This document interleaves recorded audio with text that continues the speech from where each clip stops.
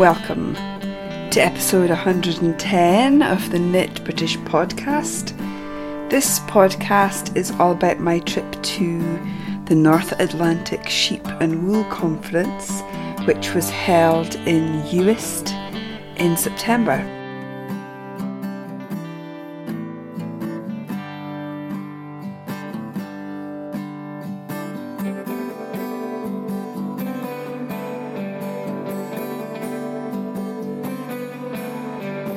I was asked to speak at the North Atlantic Sheep and Wool Conference. Let's shorten that to Nan's Wool, because it's a bit of a mouthful.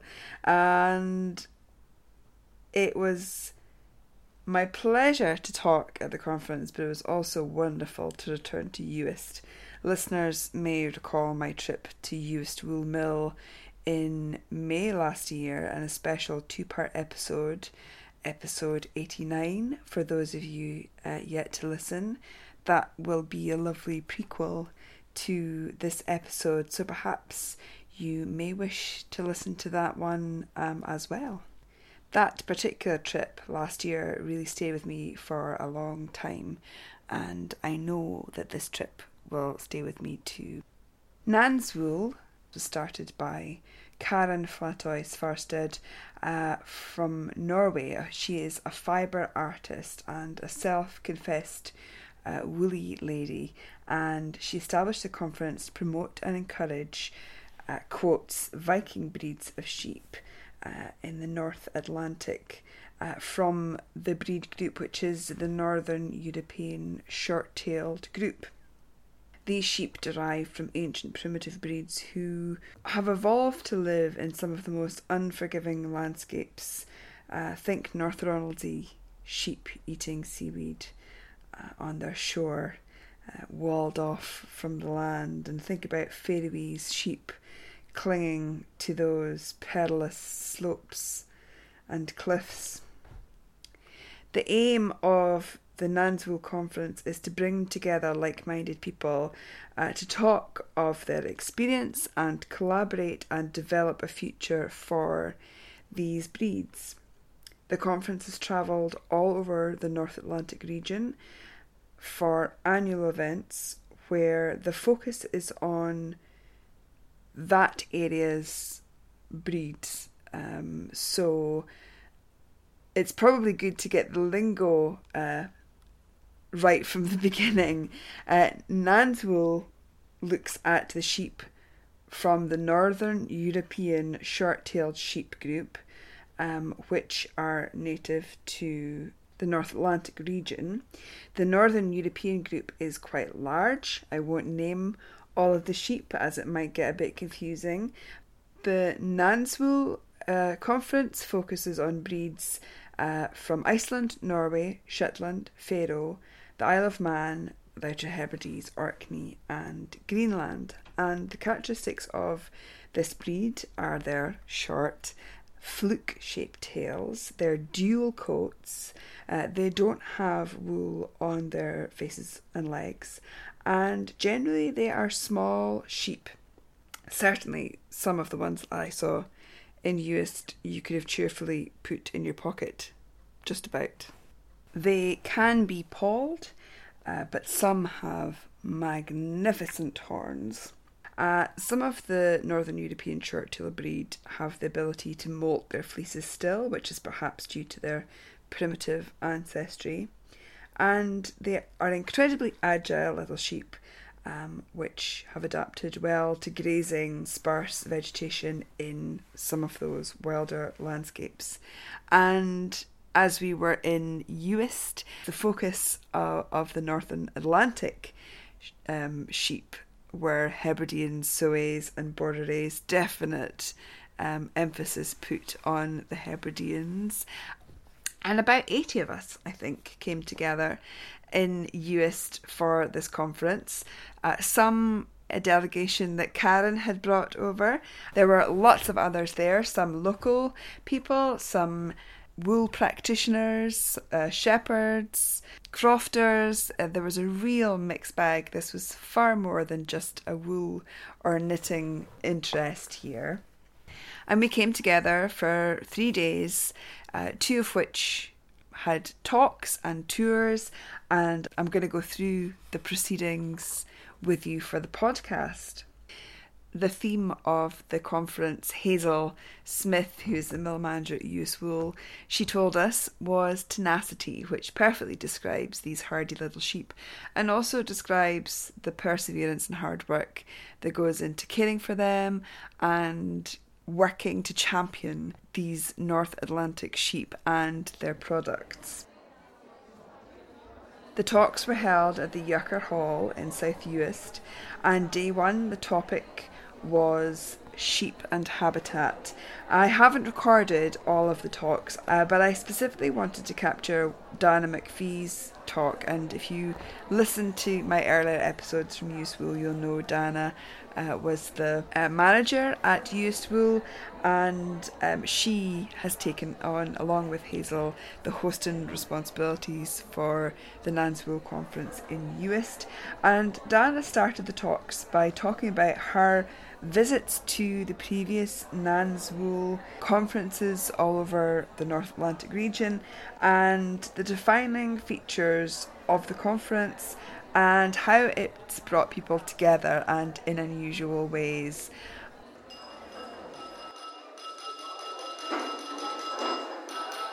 Good morning, Martin Graf, Karsten. Good morning, friends. Lovely to see you all here. I hope you're all settled in for 3 days of fun, action, chat, knitting, wool, food, drinking, company, all the good things associated with, I was getting to that one, all the things I associate with the North Atlantic Native Sheep and Wool Conference. To start, I'm Diana McPhee. I've been allowed 5 minutes just to give a very, very brief storyline to what brings us all here today. Obviously, we start off with the sheep. That's the connecting thing between us all. And our interest in the sheep, but not just the sheep itself, the landscape that they inhabit. My own experience certainly started up in Shetland, and it made a big impression on me. Now, that's a few years ago now, and we had many visits, particularly to the abattoir in Shetland. And I just felt it was a very powerful suggestion to what we can do with local meat and the very hard work they've been doing there.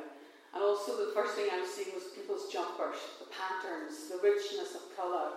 And I thought this is a fantastic display of these beautiful garments. And our lovely Jane Cooper, who can't be here today, she's fighting a good fight in Orkney for the cause of meat production up there. And she's there having a fleece. But Shetland, as I say, was a very powerful part of my experience. Visiting Uist, particularly, one of the most northerly islands in Shetland, and seeing the bus shelter, and they'd set up this fantastic display in the middle of that very kind of open landscape they have in the north of Shetland. And I have to say, you see things like this in local heritage centres where people have put a little bit of effort into creating something that's off the place. And I think just seeing this little knitted sheep and then seeing the ram in the sails, and I thought, what a good connection there is between that landscape, that sheep, that craft. It's just a simple thing. And craft is an important thing because in island communities and dispersed communities, we look to craft, tradition. That's the thing that kind of unites us really. And I often love taking photos of sheep and people and engaging with sheep in pens where people are photographing and the sheep are looking at them and I'm thinking, what are the sheep thinking? What are they thinking? And this is in the Faroes, another massively important visit that I took part in. And the kind of engagement with the people who are working there, the landscape of the Faroes is so dramatic. And I love this sort of image of the cruise ship at Tórshavn, where you've got that scale of the small and the large, and that international connection that the Faroes seem to have. But then going back down, we visited a small place where people were hand spinning and making things with local wool. And I just thought that contrasted with the industrialisation of wool, trying to do something today that's a commercial thing. And that's very much part of what we're trying to do here in Uist. But it's not just about that, it's visiting landscape, it's experience of being in a very dramatic place. And that's the beauty of the conference. You get to see these beautiful dramatic sceneries. And just being there and having the rain fall on your face, having the wind blow in your hair, and certainly doing that in Uist today.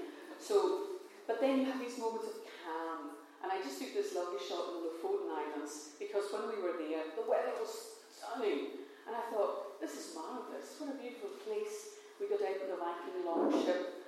We were there with the wind in our hair and the sea spraying our faces. And I think, well, if we can get a little bit of that into the Uist trip, I'll be happy. But it's also not just about the wool and the knitting. It's about companionship and, well, what can I say? My experience certainly with the Lofoten was crowned by the making of the blood pancakes. I spent 6 hours doing this, and then happily in the evening we had the eating of the blood pancakes. So it's a thing about feasting, it's a thing about enjoyment, and that's what I've tried to impart into the programme here today. It's a challenge for us, it's the first time we've done it, so there will be good points and bad points, but we're all learning and we're all discovering together. So I took this image at the end of the conference in Isle of Man last year where everyone's waving happily. So I really want everybody to be waving happily today at the end of the thing. So the one thing I'm going to add, I was given a gift yesterday by Daniel Hansen from Iceland of something called how do you pronounce it? Tapas? Tapas. And it's a special mixture of vodka and Icelandic moss. It's a liqueur, which I've been told is good for the throat. So if any of the speakers feel the need, there's a special glass and a little nib of topaz to keep you fresh during the day. Strong stuff. So enjoy.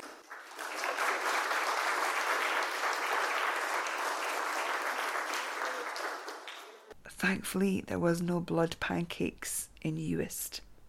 As I said, the focus of the talks on the Thursday morning were sheep and habitat, and of course Hebridean sheep were a really strong focus. Eric Medway from the Hebridean Sheep Society and Mary Claire Ferguson talked about the history of Hebrideans in the landscape in the Outer Hebrides and the need to revive the breed there.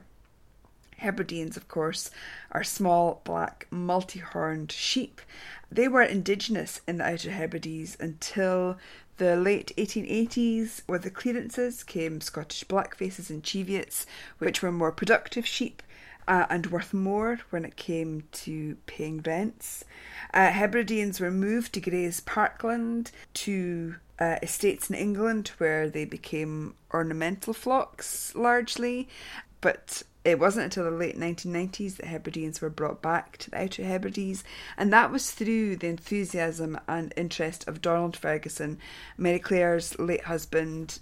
That was a fascinating look at the history of Hebrideans and how they are so dedicated as a society to bring the sheep back to their original landscape. And you should look at the Hebridean Sheep Society website, which I've linked to in the show notes. Also talking about Hebrideans was Meg Roger of Berlin Yarn Company, herself a shepherdess of Hebrideans in Berneray at the top of North Uist, although it's very clear that it's definitely a family affair in terms of the business. It's really interesting to hear from Meg about crofting on the uninhabited islands in the Sound of Harris, the logistics of doing so and the difficulty involved. Meg and her family are one of the few crofters who still use the islands, and there is strict boat legislation which makes it difficult for crofters to run a boat. However, crofting isn't always the main business or form of income. Meg's husband also runs a boat as a tour business and for marine research, and this means that they can still croft on the islands in the Sound of Harris. There are pedigree Hebrideans lamb at their croft, and then they're taken summer grazing by boat.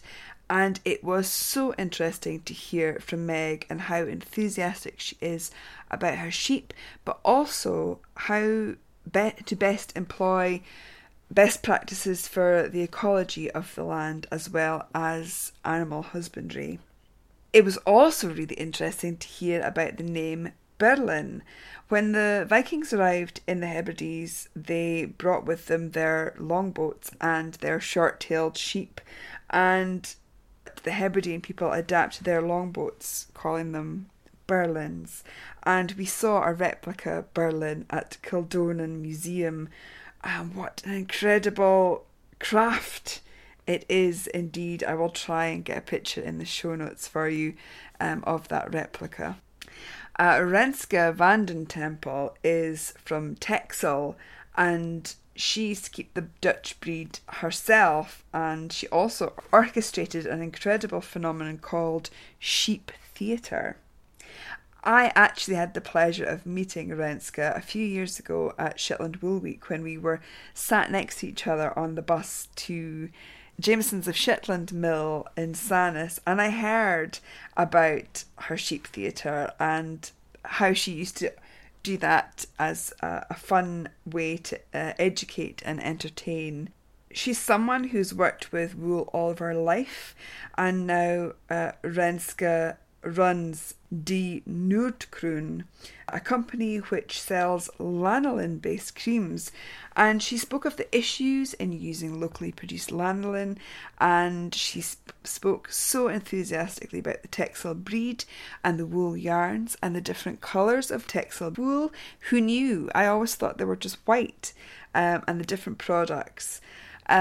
Texel, of course, is not in the North Atlantic, or indeed it is not a Northern European short-tail breed, but Texel is a popular sheep in Uist, with crofters there, so it was very interesting to hear about a breed that is important to the Outer Hebrides and to the mill, and Renske firmly believes that Texel should and could be on our wool destination maps as a wool island, and I am definitely interested to go and visit. She's extremely driven to promote Texel sheep as more than a carcass animal, and that really resonated with a lot of us at the conference, I think, and she definitely told a very enthusiastic story about Texel being a wool island. The final speaker on the Thursday was Daniel Hansen from Iceland, who talked about the Icelandic leader sheep. I had never heard of leader sheep before, and it was fascinating to learn about this distinctly different sheep within the Icelandic breed, a subpopulation of the breed, who stand distinct from the flock as leaders, who walk ahead of the flock. It's said that they can sense danger, that they can lead the flock away from danger, and they can even lead them home. And there was an incredible film, I think must have been taken by a drone, of sheep being let out of a field and the leader sheep taking the front and leading the entire flock right into a barn. And it wasn't just, across the road. It was, I must try and find this film for you. There can be distinct differences in colour and size and fleece from these sheep, and Daniel had a cardigan made from leader sheep wool, and it looked so incredibly lightweight and very, very fine indeed. It was really interesting, I think, to hear about this particular subpopulation and their place within the Icelandic wool and sheep world, and it was very interesting what Daniel had said about Icelandic sweaters. A lot of the sweaters that you find in Iceland now are made from Icelandic wool but have been knit in China. It was just an interesting little window onto that, which I don't think a lot of us appreciate. I thought it was really admirable that Daniel is so intent to protect the leader sheep and those gene lines, and it was so enlightening. And I do urge you to have a look at his website, which is the Leader Sheep Information Centre, and I will put a link in the show notes. The talks on day 2 were on wool and work, and the Friday kicked off with Sue Blacker talking about work at the Natural Fibre Company and Blacker Yarns. And from Milltock in Cornwall, we went up to the Faroe Islands and a really interesting talk from Dorothea Johnson, a farmer who works with the Agricultural Agency in Faroe. Faroe literally means sheep island in Old Norse, and the Faroese sheep wool and knitting traditions are really important to the island's history, something that I really relate to as a Shetlander. And it was very interesting to hear about the work being done to bring value to the wool and the farmers. Dorothea spoke about setting up a fleece collection across the islands and collaborating with Navia to create yarns with Faroese wool. This whole conference has just increased my need to go to more woolly places, and Faroe is definitely next to Texel on my list of places to visit. Dorothea had some of the new Navia yarns, which are in natural shades and they are brushed. They looked incredible. I urge you to have a look on the website at these yarns. They just looked and felt beautiful, and I haven't quite seen that brushed look before. Someone I was delighted to see at Nan's Wool conference was Joanna Spreadbury. I met Joanna through my non-wool job when she was doing some research, which was decidedly woolly. Joanna's final project in her product design degree at the University of Edinburgh explored Scottish blackface sheep and the practical and also creative uses of the entire sheep. Interested in particular in islands, Joanna was keen to investigate the resources available to crofting islanders and investigate what materials would have been available to them. Realising that not even Scottish blackface wool was valued much, Joanna was inspired to engage with this particular breed and its byproducts, and with local people in Uist to engage with traditional making and also question its future as a material. From visiting and working at the mill in Grimsey, to watching sheep being slaughtered, to interacting with wool, bone and horn, and using other materials like wood, brass and forging steel, she has created some incredible artefacts. A sheep's hook head made with horn, brass, steel sheep shears inset with sheep's jawbone, which is polished so incredibly smoothly.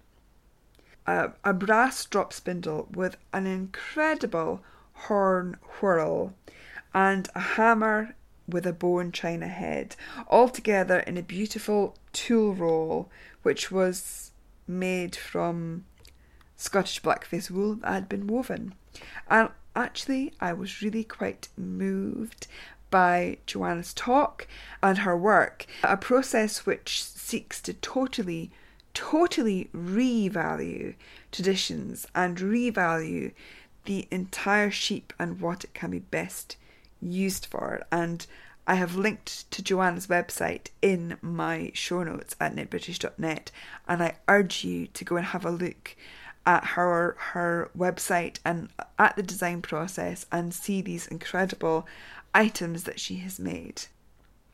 From sheep to cloth, with the next speaker, Nettie Zapata, owner of Diggory Brown, a kilt making and design business from Ness in Lewis.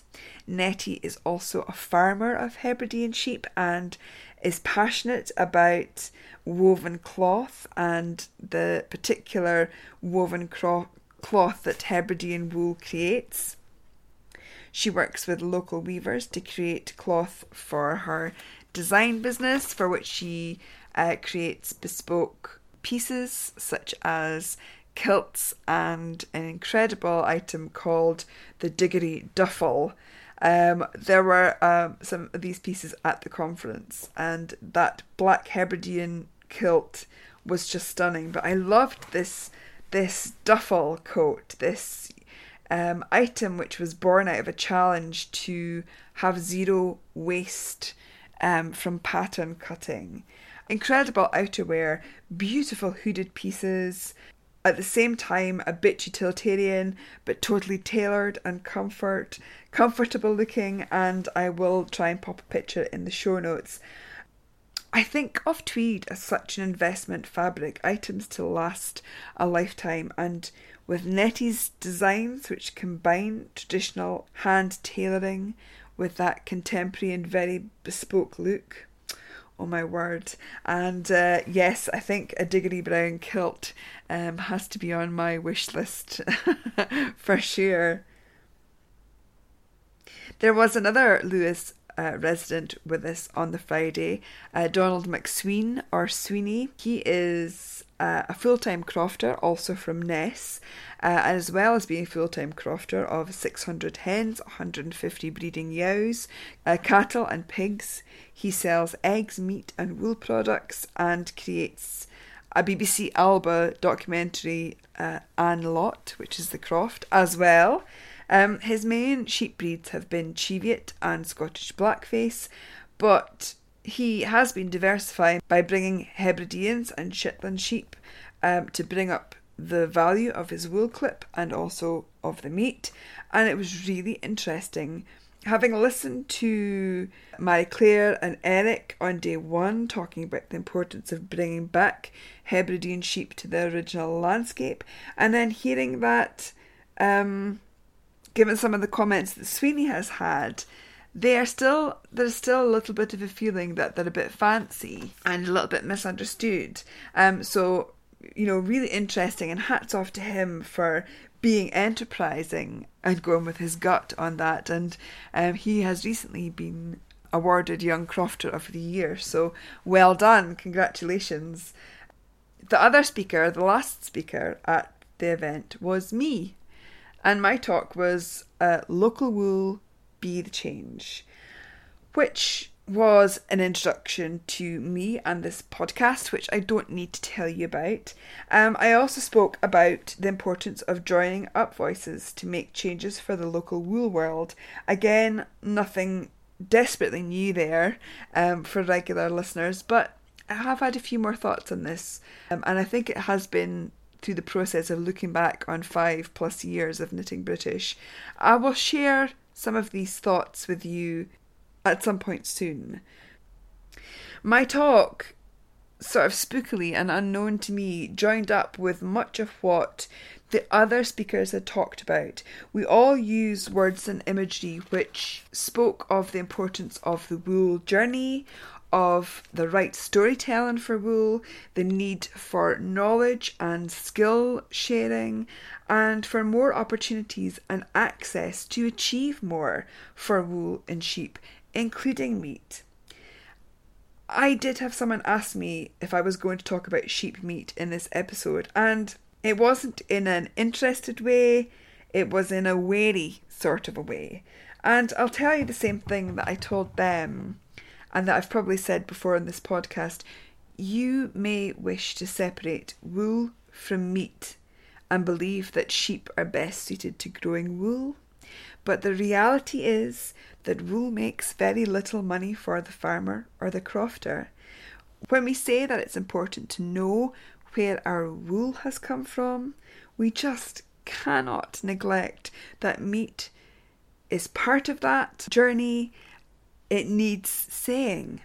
I believe we need more whole sheep, whole story discussions, because I do think there is an ignorance on this subject. You may prefer not to think about it while you're knitting with the wool, but you can't neglect that it's there altogether and that it is an issue.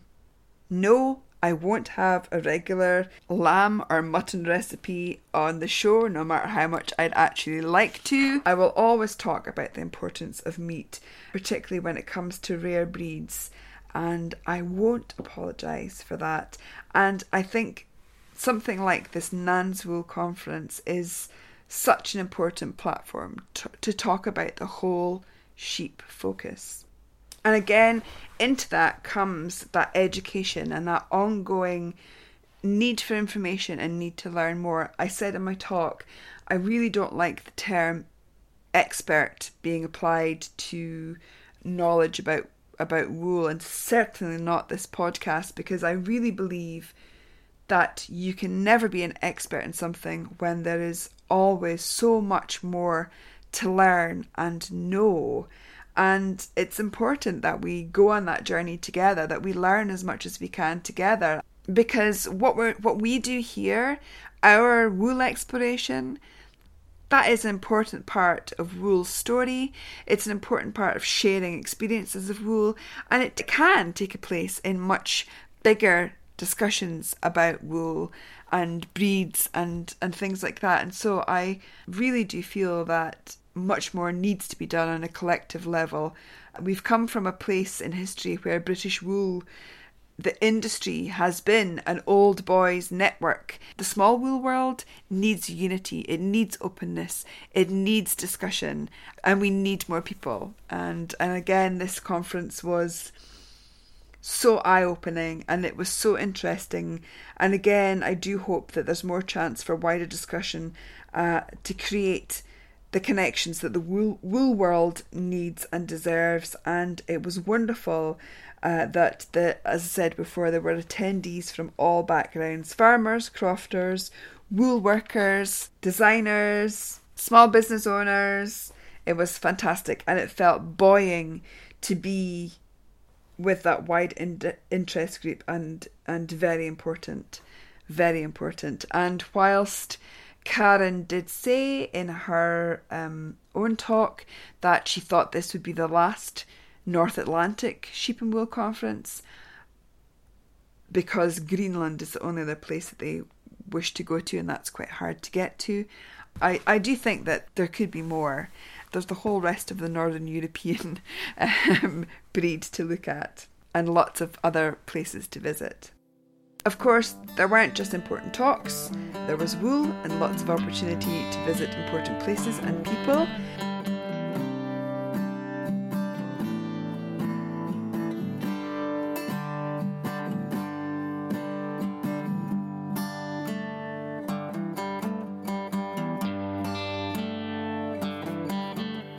Each day after the talks, we would get on two buses. One went north and one went south, and the next day we switched around. So on the Thursday, I was on a bus that went to the south, and the first place we visited was the Hebridean Jewellery Workshop. This is an employee-owned company. They have 3 shops in the Hebrides, and it was lovely to get a tour of the Uist shop and a little flavour of what they do there. Well, ladies and gentlemen, welcome to Hebridean Jewellery. Hebridean Jewellery was established in 1974 by John Hart, and in 2011 John took early retirement and sold the company to the employees, so it's a staff cooperative. So I'll take you through the process. The bench here at the back is where John started. And as you can see, with the inspirational views of the Hebrides, it's a magical place to be. The environment is used in a lot of our designs. The only process that we don't do here is the casting process, but we make the masters. As you can see, there's a wee heart here, and it's been cut out. This was for a commission. A couple wanted a ruby set into the heart, so we passed the heart round as well. There's also, this is how the rings start out, as just a blank piece of silver, and then you can see here we have the engraving cut out in Gaelic, and we use the Gaelic language within our products. That's the Magoo Lost. It's My Love on You. It's one of our top selling rings, and as I say, that's the blank and how it starts out. From there, we took a very short trip to see Martin and Jan Jimison and their Hebridean flock and Hector the bull. We loved Hector the bull and loved these Hebridean guys. Oh my word. Diminutive, beautiful in their coats, black but greying, just a look of velvet about them. It was really interesting to hear about the Hebridean sheep and to see them up close, and it was also really interesting to hear about the crofting systems put in place in Uist to support the corncrake and how that impacts on grazing the land with the sheep. The RSPB have been working with Uist crofters since the 1990s to modify agricultural processes which were impacting on the habitat of the corncrake. Corncrakes are hardly ever seen, but they can be heard in the summer months if you live in the Western Isles or the Northern Isles, and they nest in long grass and they are very vulnerable to mowing, and crofters were offered conservation payments to delay harvest and allow the chicks to be born and fledge, and over the past 20 years corncrake numbers have recovered through schemes like the one that Martin and Jan participate with. And here is a little bit of audio, although it was very windy. And the field Hector's in now and the field beyond, I don't graze in summer because they're set aside for the corncrakes. And we have 3 calling male corncrakes on the croft every summer. Corncrakes then fly off to Africa for the winter. So they come back in April, and about now they're going back to Africa. So I can now start to graze these fields again because the corncrakes are bred in them. But that's why we have the stock we have. If we can make any money back from selling fleeces and meat, that's a bonus. That's a bonus. The important thing for me is that they manage the land well. And as we heard in some of the talks this morning, that the native sheep, the Hebridean sheep, and also the Galloway cattle are good at conservation grazing. They eat the rougher stuff as well. They don't just pick out the nice bits, they eat everything. So now the corncrakes have gone, the sheep and the cows will go into these fields now over winter and graze them right down again. If you don't graze them, what happens? The vegetation becomes very rank and very dense, and it's no good for the corncrakes then. Corncrake is a bird that hides. The way it survives is it just hides. There's a corncrake here now calling, we wouldn't see it. Okay, it'd be in the grass and you wouldn't find it. In the afternoon we visited Kildonan Museum and saw the replica Berlin longboat and visited the exhibition briefly. It was lovely to see some of the work of the silent weaver Angus McPhee, and if you haven't read that book I highly recommend it. It's called The Silent Weaver. It's by Roger Hutchison. After Kildonan we visited Eriskay, and it was such a thrill to meet 2 ladies who I'm afraid I didn't take their names, which is dreadful, I know, but they showed us the incredible tradition of the Eriskay Gansey. You will remember I've spoken about this incredible, elaborate design in the podcast before, and I will put a link to that in the show notes. It was beautiful to see Eriskay Ganseys close up and hear a little bit about the tradition that really there are only a few people in Eriskay now who knit the pattern.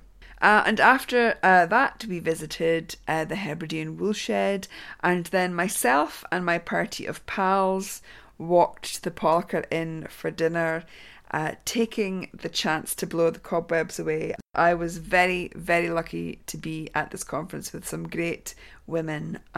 Lilith Green, Old Maiden Aunt, Jules Billings, Woolen Flower, the Jenny Reid, woolly photographer extraordinaire, and Rachel Atkinson, daughter of a shepherd, as well as Tanya Ashton, TJ Frog. It was just lovely to spend time with them on this trip. Quite often we only ever get to see each other in the passing at shows, and most of those people are vending, and it's very difficult just to get 5 minutes to have a chat, and it was lovely to spend 3 days in their company. It really was. On day 2, our first stop was Uist Wool, and I was itching to go back here after my visit last year, and myself and my fellow conference goers were keen to get our hands in that yarn and part with some of our money. There was, of course, an amazing conference yarn called Uist, a blend of 10 Northern European short-tail breed sheep: Hebridean, Soay, Borderay, Shetland, North Ronaldsay, Manx, Gotland, Icelandic, Faroese and Vilsow, which created a beautiful grey bronze double knit with all of the best characteristics of those breeds, soft but hardy. And sadly this yarn was all snapped up and I'm very glad to say that some of it came home with me, and also Uist Wool were very kind in giving some away as a prize in the Nature Shades Along, and that yarn has winged its way to Garnkvist in Sweden. We also visited the community cafe in Grimsby, just next to Uist Wool, and this is a cafe and it is the post office and it is a fantastic little exhibition space and a small archive. All of the things that made my heart sing.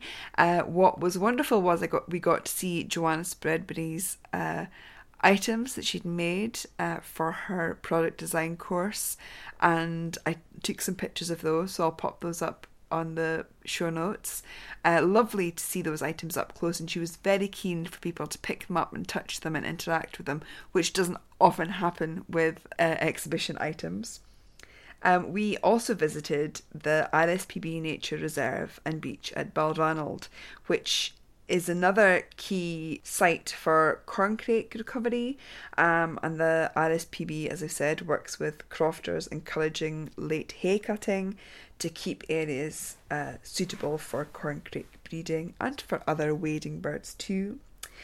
The beach was particularly lovely, and I could have stayed there for a long time looking for cowrie shells and listening to the birds. It was a bit windy. I did record a bit of audio, but it was a little bit windy. After that, we drove all the way up to Berneray to visit Andrew Ross and his Soay sheep. Beautiful little sheep. Quite a new purchase for him. They were incredibly skittish and didn't want to stay too long, although they were lured by the shaking of the sheep nuts bag. But just beautiful sheep, and so lovely to see them there in that landscape.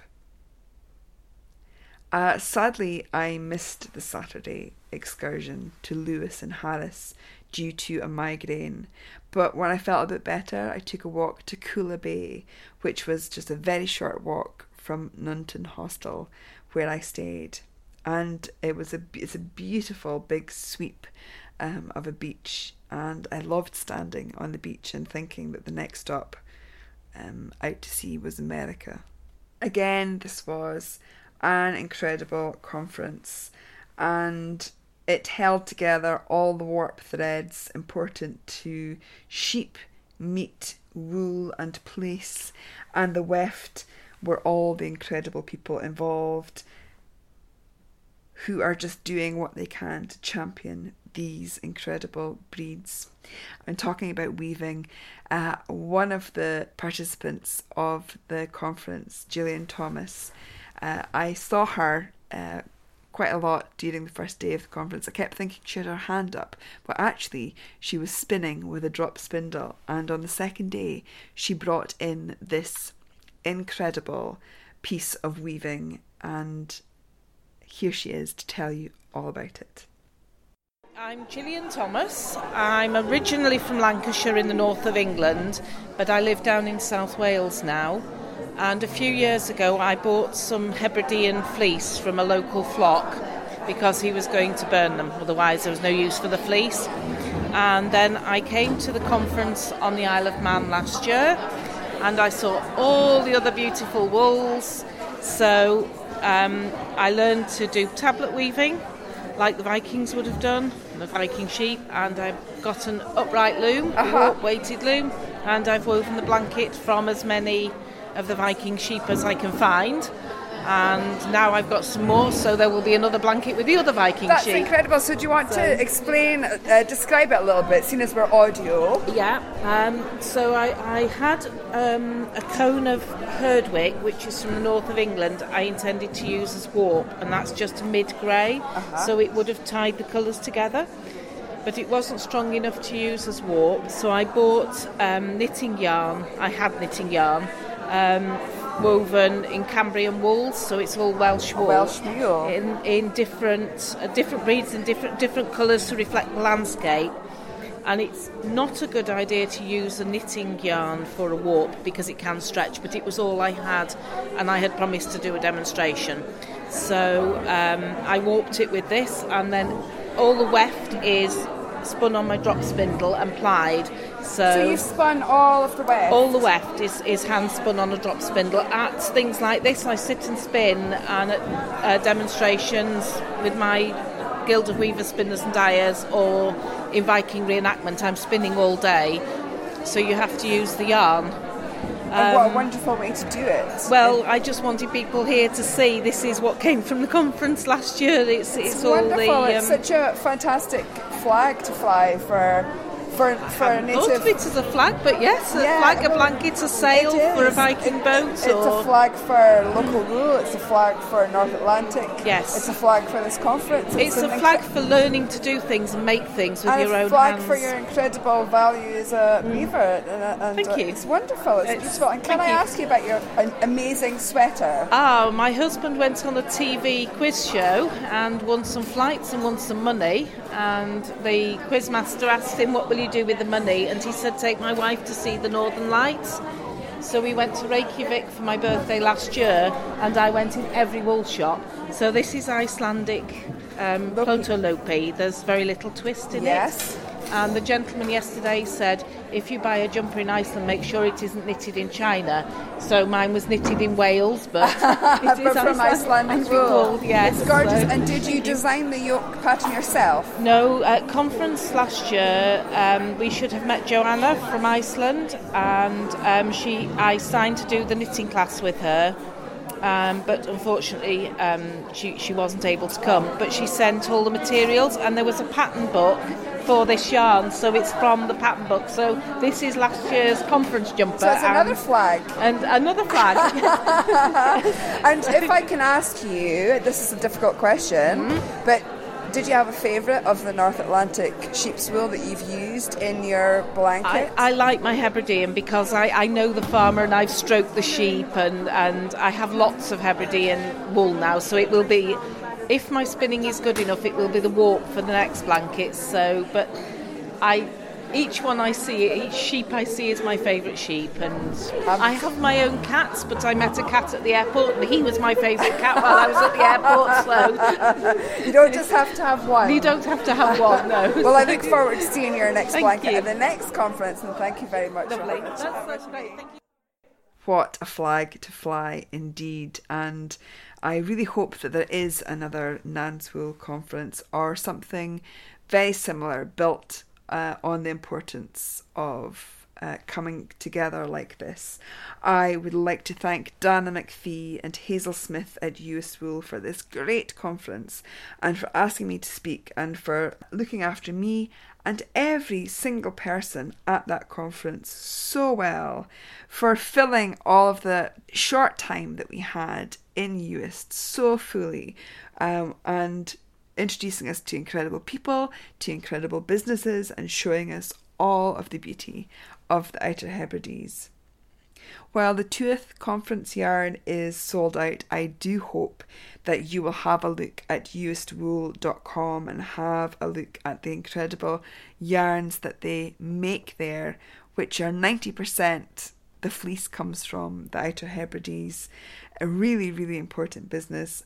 And I will leave you till next time with a little bit of a recording from the wool shed at Uist Wool, and here you'll hear Hazel talking a little bit about the process, but mostly you just hear myself, Jenny Reid, Jules Billings, Lilith Green and Rachel Atkinson huffing fleece. The podcast will be back later in November. Until then, take good care. Bye for now. Strong little crimp on it, isn't it? A bit like a Corridor crimp. That's beautiful. Nice and strong. The tunes on it. So the tubia that you're seeing there, very similar staple, very similar fibre quality.